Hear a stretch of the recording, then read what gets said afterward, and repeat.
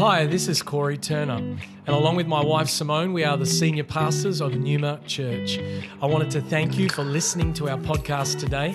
You're about to hear a message from one of our team that we pray builds your faith and empowers you to follow Jesus more closely. Enjoy the message.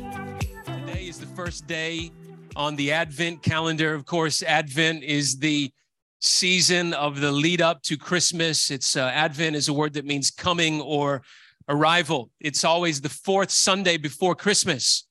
It's a time when we look back to the significance that God became a man in the person of Jesus Christ as a baby born in a manger, and we look forward to another coming in the future. It's not only the first day of Advent, but today is my 27th spiritual birthday. Come on. 27 years ago today, I was born again. I might tell you a story around that a little bit later. But we're going to look at three passages of Scripture. All of them focus on this name of God that is most associated with Christmas, with Jesus being born. And that name, of course, is Emmanuel. In one of those passages, there's a reference. One of these three passages, there's a reference that really helps us understand how we should relate to God. And maybe it's not something that we would normally associate or connect with Christmas and the coming of Jesus, but it's very intertwined with Emmanuel, which means, by the way, God with us. So Matthew chapter 1, we'll start there. Feel free to get your Bible out, or you can look to the screen here. Beginning in verse 18, now the birth of Jesus Christ took place in this way. When his mother Mary had been betrothed to Joseph, before they came together, she was found to be with child from the Holy Spirit. And her husband Joseph, being a just man and unwilling to put her to shame, resolved to divorce her quietly. But as he considered these things, behold, an angel of the Lord appeared to him in a dream, saying, Joseph, son of David, do not fear to take Mary as your wife, for that which is conceived in her is from the Holy Spirit. She will bear a son, and you shall call his name Jesus, for he will save his people from their sins. All this took place to fulfill what the Lord had spoken by the prophet. And this is a passage from Isaiah. We'll look at it in just a moment. Behold, the virgin shall conceive and bear a son, and they shall call his name Emmanuel, which means God with us. When Joseph woke from his sleep, he did as the angel of the Lord commanded him. He took his wife, but knew her not until she had given birth to a son, and he called his name Jesus. So now we're going to look at two passages in the Old Testament, the only other two places where we see God referred to as Emmanuel. The first one, Matthew's quoted for us. This is Isaiah 7:14. Therefore, the Lord himself will give you a sign. Behold, the virgin shall conceive and bear a son, and shall call his name Emmanuel. But then there's one more, and this is in the very next chapter. I'm not going to read the whole passage. This is in Isaiah 8, and it's right after Isaiah again refers to God as Emmanuel, God who is with us. And then he says this, and I'll read this from the New Living Translation. The Lord has given me a strong warning not to think like everyone else does. Don't think like everybody else. He said, don't call everything a conspiracy like they do, and don't live in dread of what frightens them. Make the Lord of heaven's armies holy in your life. He is the one you should fear. He is the one who should make you tremble. He will keep you safe. Title of this message today, we'll call it, Fear the Lord, He is with us. Father, we thank you for your presence. You are with us. You've been with us as we've been worshiping you, manifesting your presence. And Lord, we just take a moment now and we honor your presence. Lord, you're holy. Jesus, you're here. We want you to be the focal point. We want you to be the one who's honored. Father, may we be mindful that you're God with us. Father, may this revelation of Emmanuel, Lord, you're with us always. Father, may we practice your presence, but may we relate to you rightly. May we not be a people who fear man, but a people who fear God. In Jesus' name, amen. My journey of coming to Christ was in many ways a transition, a transfer of the fear of man and living under the fear of man and coming into the fear of God. I mean, that was the very thing that God used to break me down and humble me, was this realization of how afraid of people I was, how over-concerned I was for trying to get other people to like me. Does anybody else struggle with that sometimes? Feel a little bit insecure, care too much what other people think, posting on social media to get a little bit of love, little dopamine hit, maybe somebody tell me how pretty I look or how good I look or tell me how great I am. I mean, we all have this tendency to go to man for validation. We all have this tendency to think that all is right in the world if people like me. We tend to identify and see ourselves based on how other people see us. And I was so overcome by this. It like just was this weight that was on me. And there was this one night, I was with my friends. We were all tripping on mushrooms and told you I could give these leavers a run for their money. We're all tripping on mushrooms, but it wasn't fun. This was my normal way of escape and enlightenment and whatever it was that I was chasing.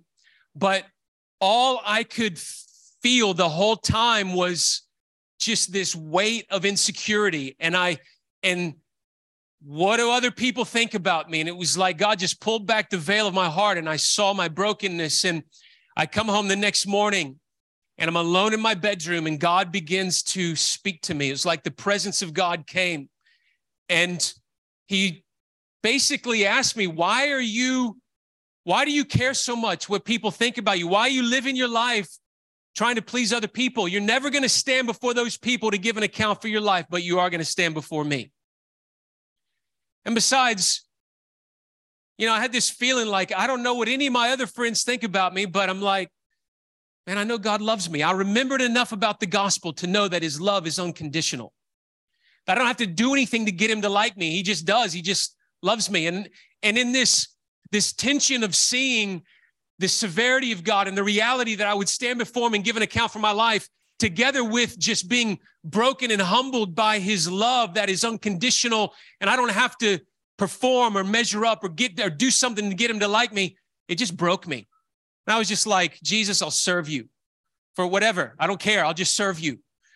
And man, there'd been this long period of time where I'm pushing it off into the future. Yeah, I'll get right with God later. I'll get right with God when it's summer and I won't be so busy with uni and I'll have time to get right with God then. And then summer rolls around and I'm like, well, all right, well, when semester starts, I won't be partying so much and then I'll get right with God then.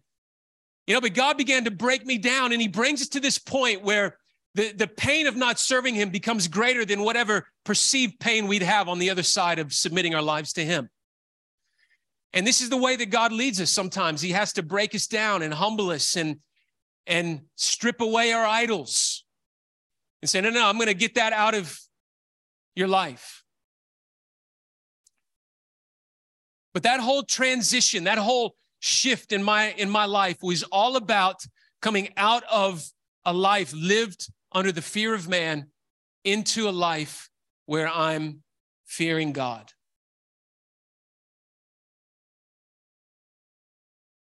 We're going to fear someone because we're created to worship. We're worshiping beings.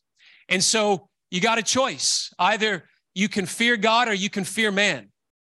But we're all going to worship something. We're all going to try to get something to fill our soul so that we can either suppress the sorrow and the brokenness, or we can let God fill that hole and free us and deliver us from the brokenness and the sorrow. But for the first time in my life that morning, I knew God was present. He changed me. But I didn't really necessarily feel the fear of the Lord so much in that moment, other than just the sense of accountability for him. But I did know that he wanted me to change the way that I was living. And I go to work the next day and it was like, man, I'm different. I was halfway through my shift and I was like, I'm not swearing. What's happened to me? What's going on? I'm a different person now. The next day I go to uni and I see my friend who sat next to me accounting class, and I'm like, yeah, I'm getting right with God. He's like, really? That's incredible. And it was really this guy who sat next to me in accounting class. His name was Randy. Unfortunate name when you live in Australia. There's nobody named Randy in Australia. I don't know why. Or in the UK. But anyway, this is his name. Short for Randall, I guess. Anyways, great guy. He's a good friend. He never really preached to me, but man, he talked about his relationship with God. He witnessed, and he just overflowed with love. And he told me about this church, and I was going to go to this church on Sunday because I'm getting right with God. And then my buddy comes over the next day to see me, and he's like, the doorbell rings. I go to the door. He's like, hey, what's up, man? He said, hey, what's up? He's like, hey, I just come over to get you high. I was like, oh, I'm not doing that anymore. I'm serving Jesus now. He's like, really? All right, cool. Well, but I was like, hey, come on in. Let's hang out. Don't let me, stop you. If you want to, this might not have been the best idea, but I was like, if you want to get high, it's cool. I'll just watch. We'll just hang out. And so he's getting high, and I might have started to feel a little bit tempted, and I was smelling it, and and I was like, oh, let me have a little taste. He's like, are you sure, man? Like, even he knew I wasn't supposed to. You sure? I mean, the Holy Spirit was trying to help me through my lost friend.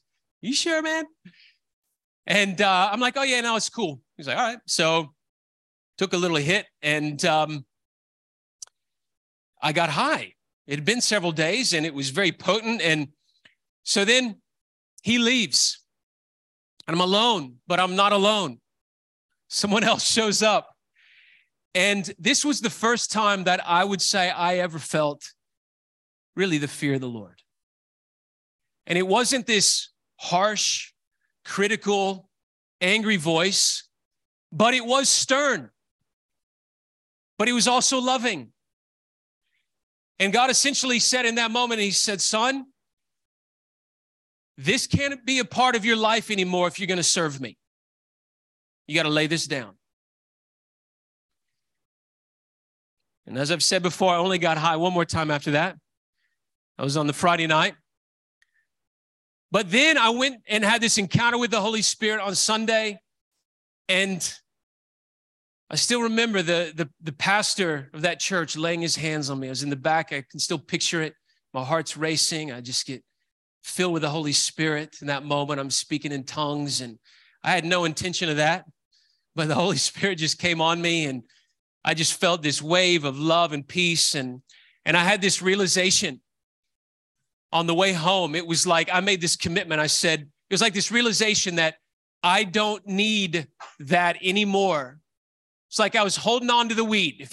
If all this fails, at least I can go back to this. But this realization that, man, I got Jesus now, and I don't need anything else. He's all I need. And it was so strong. I said, Jesus, I will never smoke weed as long as I live. That's it. I'm done. And I didn't, because I'd been changed on the inside, and I had this encounter with him, and just this sense that he's all I need. And so God leads us on this journey of understanding what it means to fear him, not as an angry master, but as a loving father who also happens to be the creator, who's holy, who dwells in unapproachable light.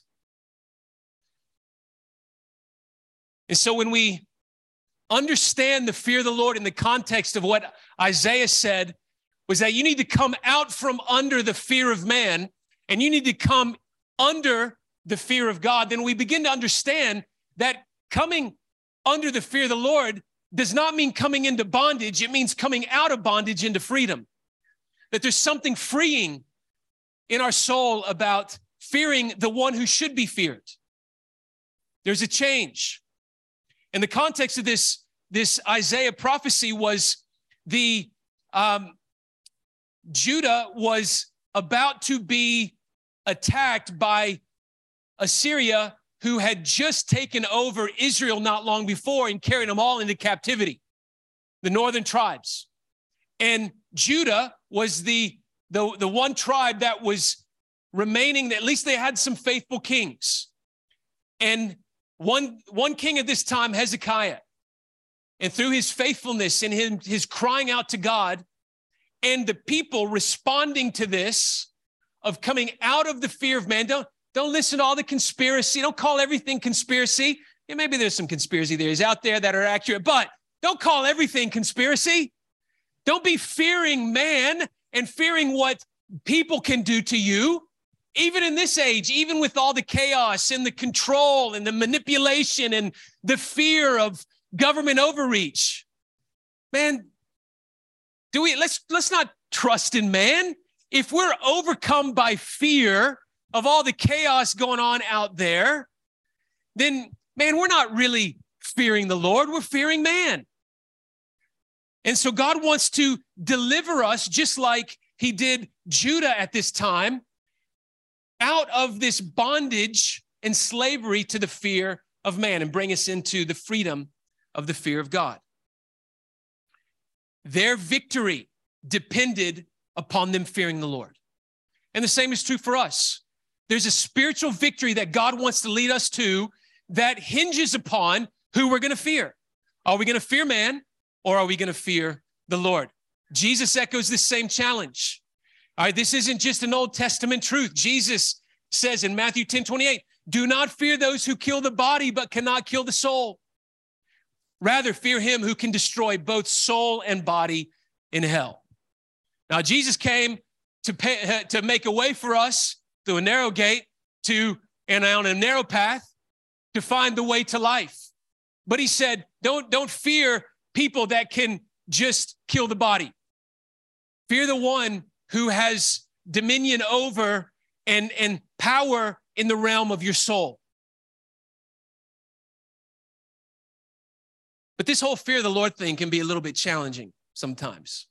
I don't know if anybody else struggles with this, but really understanding what is the fear of the Lord and how do we understand that? And wait a minute, he's our Father and he loves us, but should we fear him? And what does all that mean? And I think in the church, we've probably shied away from this message of the fear of the Lord in this overemphasis of the God who just, wants to make your life great and meet all of your needs. And while that's true, we don't want to come to Jesus of a man-centered gospel.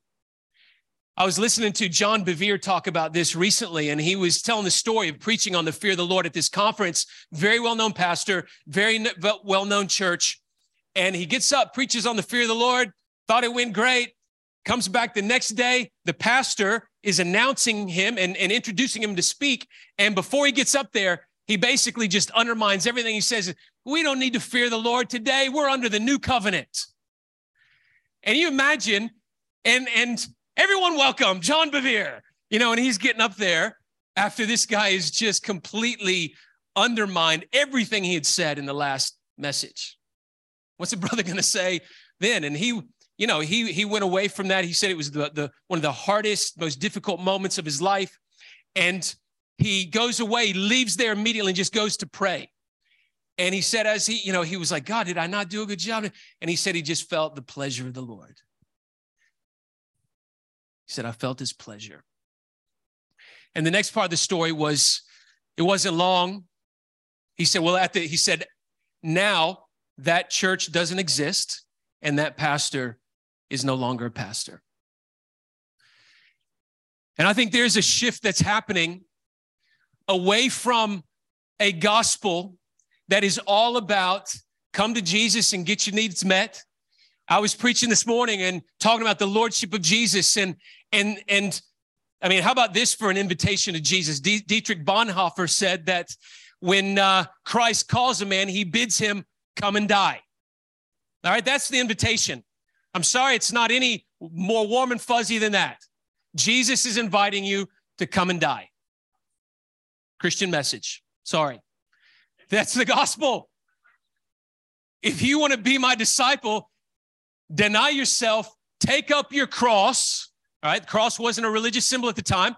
Take up your cross, an instrument of death, capital punishment, and follow me. You cease to exist. You're laying your life down. I'm living through you now. That's the message. Is it any wonder that the church has been in decline, and the church has, in previous generations, as we've preached a message that's all about us just finding our best life. Now, Jesus has a great life for us on the other side of submission to his authority and fearing the Lord, but somehow along the way, we lost the primacy of who Jesus really is. He is the ascended king. He's on the throne. He is Lord. He has the right to expect our complete, total submission and obedience. But it can be challenging to understand this message of the fear of the Lord in the context of the new covenant, his grace. He loves us. So what is the fear of the Lord? Well, sometimes before we understand what the fear of the Lord is, it's helpful to understand what it is not. The fear of the Lord is not being scared of God. We're not to be scared of him. God doesn't want us to be afraid of him. We can't relate intimately to someone that we're afraid of. Men, if you're harsh, domineering to your wife, towards your kids, it's going to be very difficult to have intimacy, closeness, and trust in that relationship. And so we can see that in the natural very clearly. And so if God is our Father who loves us, who leads us mercifully, he's aware of our shortcomings, our failings. Certainly, he's not saying to be scared of him. Romans 8:15, for you did not receive the spirit of slavery to fall back into fear, but you've received the spirit of adoption as sons by whom we cry, Abba, Father. The Spirit himself bears witness with our spirit that we are children of God. We have to understand the fear of the Lord in the context of the Father heart of God. Now, understanding the fear of the Lord is made even more difficult when we maybe didn't have a really great relationship with our natural father. One of the things I'm really thankful for is that for all of my dad's shortcomings and failings, he did two things really well. He was very verbally and physically affectionate towards me. He very frequently told me he loved me. He very frequently hugged me. He did that really well. The other thing he did really well, at least before he went off the deep end, is he had very clear boundaries, and he helped me to feel pain when I crossed those boundaries. He even fashioned this wooden stick, I guess you'd call it, paddle. He even drilled holes in it to make it be more aerodynamic.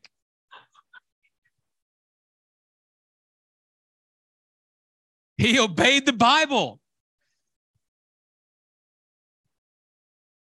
Sorry, kids. I know. I thought they were all going to be out there, but that's all right, mate. I think you're beyond that, but beyond that season.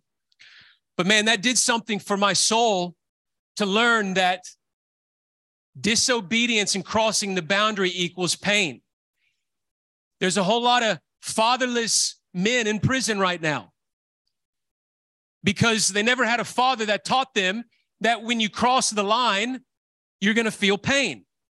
And so it's a beautiful, wonderful thing to receive discipline, loving discipline, to get smacked a little bit on the part that God created for that, the cushiony bit, and then to get a big hug afterwards.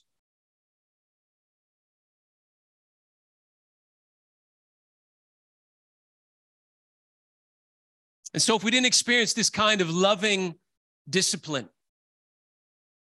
affection. It can be hard for us to understand what God is like. Here's another verse, 1 John 4:17. By this is love perfected with us so that we may have confidence for the day of judgment, because as he is, so also are we in this world. There is no fear in love, but perfect love casts out fear. For fear has to do with punishment, and whoever fears has not been perfected in love. A lot of people wrongly think of the fear of God as that which comes from this expectation that if I make a wrong step, God is going to punish me. Can I just tell you that there's no more punishment left? All the punishment for your sin and mine has been poured out on Jesus. He received all the punishment that there is to be received. There's no more left. It's done. And so don't ever ask the question, is this pain in my life God paying me back for something that I did? No, because we don't relate to God on the basis of our good performance, and we don't shrink back from him on the basis of our bad performance. Jesus was punished on our behalf, but he does discipline us. Hebrews 12, and have you forgotten the exhortation that addresses you as sons? My son, do not regard lightly the discipline of the Lord, nor be weary when reproved by him, for the Lord disciplines the one he loves and chastises every son whom he receives. It is for discipline that you have to endure. God is treating you as sons. For what son is there whom his father does not discipline? And so while we know that all punishment has been poured out upon Jesus, we also know that God, our Father, who loves us, is actively framing and shaping us into the character of Jesus. He's refining us. And he's sovereignly orchestrating affairs and things that happen in our life to maybe test us or reveal something in our soul because we responded in this moment in a certain way, to help us understand maybe what we can work on. And sometimes that journey, that process is a little bit painful. I don't know about you, but as a parent, I would much rather help my child through discipline feel a little bit of pain early to avoid a whole lot of pain later. And so in the same way that I had this sense of almost like I wasn't afraid of my dad, but man, there was a fear of crossing the boundary. There was a sense that if I go past this line, I'm going to feel a little bit of pain. And so in my relationship with God, I'm very aware that there are certain ways that I might choose to live that are going to have consequences.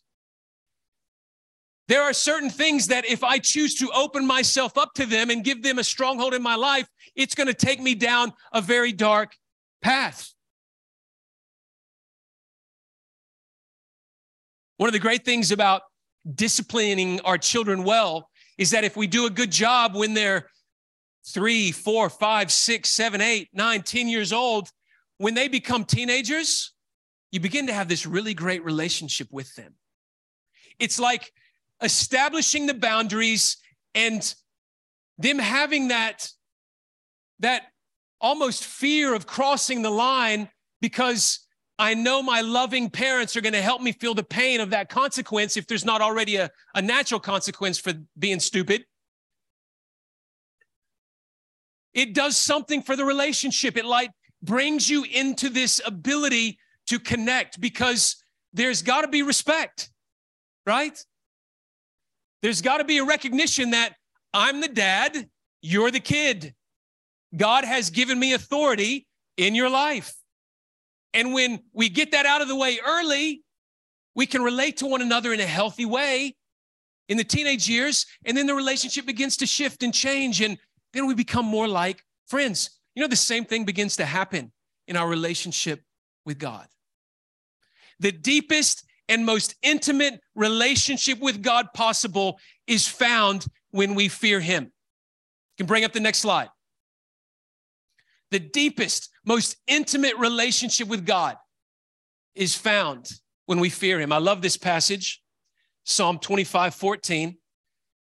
The friendship of the Lord is for those who fear him. There's another translation that says the intimacy of the Lord, or the secret of the Lord, is reserved for those who fear him. Do you know that the fear of the Lord positions you and I to have the most close and intimate relationship with God possible? I love the next part. And he makes known to them his covenant. Do you know that you get introduced to covenant benefits and covenant blessings on the other side of fearing God? That it's like sometimes I have these moments of like, man, does anybody else see this? Is anyone else believing God for this? This is almost too good. It's like this feeling of privilege, like, man, I've been introduced to something that's amazing that comes on the other side of fearing him. I think it's because the fear of the Lord helps us to maintain a right motivation in our pursuit of him. Sometimes I get stuck on Instagram reels. Can anybody else? All right, I'm glad I'm not the only one. It's like going down into this dark hole. What just happened to the last 30 minutes? And then they're on YouTube now as well. So I just, yeah. Anyway, I've seen these Instagram reels where this guy will try to hit on this girl, and then she invariably rejects him, right? And then he walks over to his Lambo, and the girl's like, "Oh, is that your car?" And then, "Oh, yeah, no, yeah, let's hang out." And then he kind of then rejects her and calls her out as the gold digger, right? But how frequently might we tend to relate to God like a gold digger, like a spiritual gold digger? Oh, okay, yeah, I'll serve you, God, if you will do this for me. Now, when this was on your terms, I wasn't really too interested, but actually, now I thought of something that I need. So let me go through the motions and let me try to position myself and feign this submission to you or this sense of desire for you. But see, the fear of the Lord positions us to come to him with pure motive. God, I just want you. I just want you. I don't want to be anywhere that you're not. I don't want to be outside of your covering and your protection. I don't want to be in any place where I'm fearing man. I just want to fear you. The fear of the Lord protects us. When we fear the Lord, we love what he loves, and we hate what he hates. To fear the Lord means to revere him, to esteem him, to respect him, to appreciate him. And there's other passages of scripture that refer to the fear of the Lord, and then in the next line, it speaks of standing in awe of him. To fear the Lord means to have such a revelation of who he is, his authority, his lordship, his holiness, at the same time his love, and just to be in awe, just to be awestruck with the understanding of who he is. And as that begins to happen, we start to embrace his heart. We start to become more like him. Proverbs 8:13, the fear of the Lord is hatred of evil. Pride and arrogance in the way of evil and perverted speech, I hate. When we fear God, we desire him more than anything else. We just want to be around him, and then we become like him. We start to love what he loves and hate what he hates. And this begins to lead us into a purity and a holiness in our lives that doesn't come from trying to meet some external standard, but it comes from within. It's this desire to please him, to love him, and to honor him. The fear of the Lord brings wisdom, and wisdom brings greatness. Proverbs 9:10 says, the fear of the Lord is the beginning of wisdom, and the knowledge of the Holy One is insight. If you want wisdom, you got to first get what? The fear of the Lord. Wisdom is on the other side of the fear of the Lord. And then look at the next verse, Proverbs 4. Getting wisdom is the wisest thing you can do.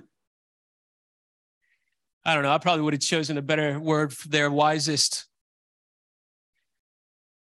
but I didn't look at the Hebrew. And I ain't God, so we'll just read it as it is. Getting wisdom is the wisest, the best, the smartest thing you can do. And whatever else you do, develop good judgment. And look at this. How good is this? If you prize wisdom, which comes on the other side of the fear of the Lord, she will make you great. Embrace her, and she will honor you. I've been reading through the Proverbs of the last week over and over again. There's this challenge to cry out to God for wisdom because God wants us to be wise. Why? Because God wants us to be great. He wants to elevate and increase our influence. He wants to bring us honor, but it has to come on the other side of the fear of the Lord, because if we don't pass through the fear of the Lord to get wisdom, which is going to bring us honor and greatness, what's going to happen? It's going to go to our head, and we're going to worship it, and we're going to pursue it, and we're going to find our identity in the power and the influence that God gives. But when we fear the Lord, we can handle the greatness that he wants to bring, the influence that he wants to bring. Don't apologize. Don't apologize for the pursuit of greatness, all right? Let them all out there who aren't in the church chop each other down, tall poppies, all right? Let them chop the tall poppies down out there. That's not the way we roll in the church, because God has a call and a destiny upon our life for greatness. So just dream a little bit. Dream about what could happen, what could be possible. Begin to cry out to God for some prophetic vision and insight. What might it look like for you to have a lot more influence than you have now? Man, we're called to reign as kings in life. I mean, what does that mean in this world as followers of Jesus?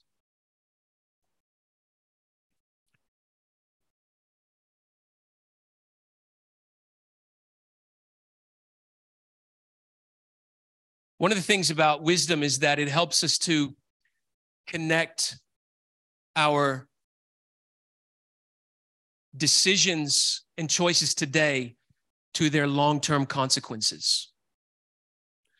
And we see this in the Proverbs, both in a positive sense and in a negative sense.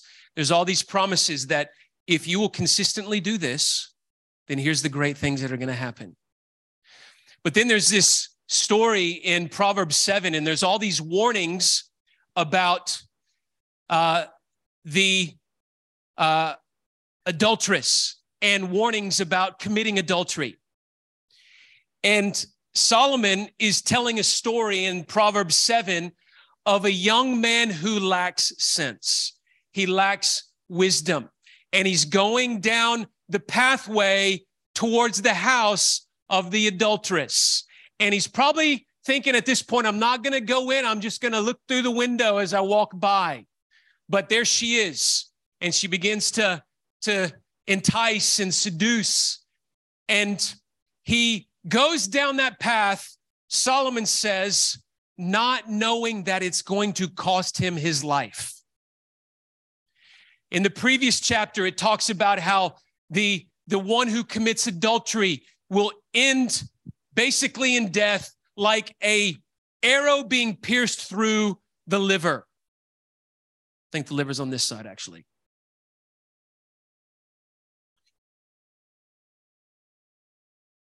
Foolishness is the inability to connect our choices and decisions today to their long-term consequences. Whenever I counsel someone who's just about to get married, it's like I'm appealing to them. You need to understand the consequences of not keeping your hands off of each other right now. If you want to bring a curse upon the first year of intimacy in your marriage, then have no boundaries now. But if you want God's blessing upon that season, then you need to live in holiness. You need to walk in purity. I tell them, you've got to sow seeds of trust in your future wife, because you don't want her on the other side of marriage feeling guilty after moments of intimacy, because that's bringing up what she felt before. And you don't want her thinking, man, he couldn't keep his hands off of me before we were married. How do I know he's not going to keep his hands off of another woman at work? There are consequences of our sin. Even as Christians, we're committed to following Jesus. But if we make wrong choices, they lead us down a path of death and destruction. And this is why we have family. This is why we live open, honest, vulnerable, transparent lives. I love it when I'm in a moment of discipleship and someone confesses their sin. There's nothing more beautiful than that. Just that vulnerability and transparency. I love it when I have opportunity to counsel married couples who are just like, we need help. I know you need help because I need help. I was at a counselor last week. We all need help. Let's help each other. It's the humility, vulnerability. When we fear the Lord and we understand the consequences, the curse of our sin, then it makes us just want to bring it all out into the light. Help me be free. I want to be free. Help, pray for me. That's why James says that we're to confess our sins for one another and pray for one another so that we can be healed.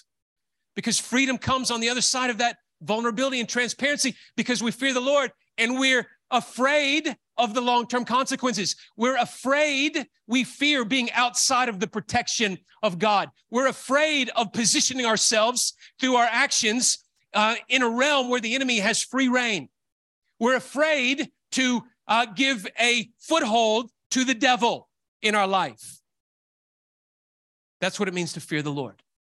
It's a fear of being outside of his protective influence. It's a fear of being away from him. It's a fear of diminishing his presence in our lives because we love him so much. We long for him. One final thought. Got to give you this one to tie us back into Christmas. Jesus came to bring the right kind of fear into our hearts. That's why Jesus came. To help us fear God in the right way, to free us from a tendency to feel as though we deserve punishment, to be punished for us so that we can be made right with the Father through the finished work of Christ. 2 Corinthians 6. I will be a father to you, and you shall be sons and daughters to me, says the Lord Almighty. Since we have these promises, Paul says, beloved, let us cleanse ourselves from every defilement of body and spirit, bringing holiness to completion in the fear of God. There's something beautiful and wonderful about knowing that we're unconditionally accepted by God. Have a revelation of his holiness. And it positions us to, as he says, to perfect holiness in the fear of the Lord. And in that revelation of who he is, to become more like him.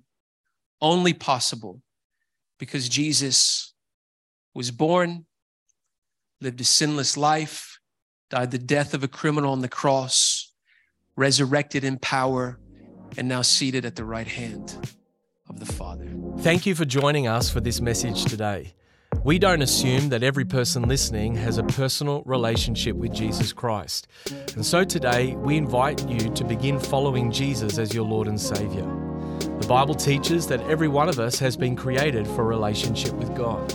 Sin has separated us from that relationship, but God loved us so much that he gave us his one and only Son, Jesus Christ.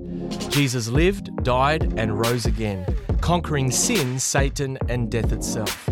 If we believe in our hearts that God has raised Jesus from the dead, and we confess with our mouth that Jesus is Lord, we will be saved.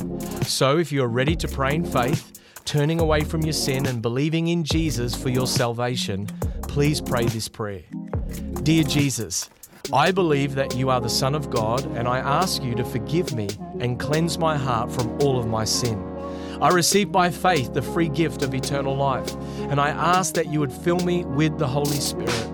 I thank you that I am born again as a child of God, and that you have made me a new creation in Christ Jesus. In Jesus' name I pray, amen. If you have prayed that prayer for the first time, we would love to know and help connect you to a local church in your area. You can contact us on our website, numa.church. Thank you for listening.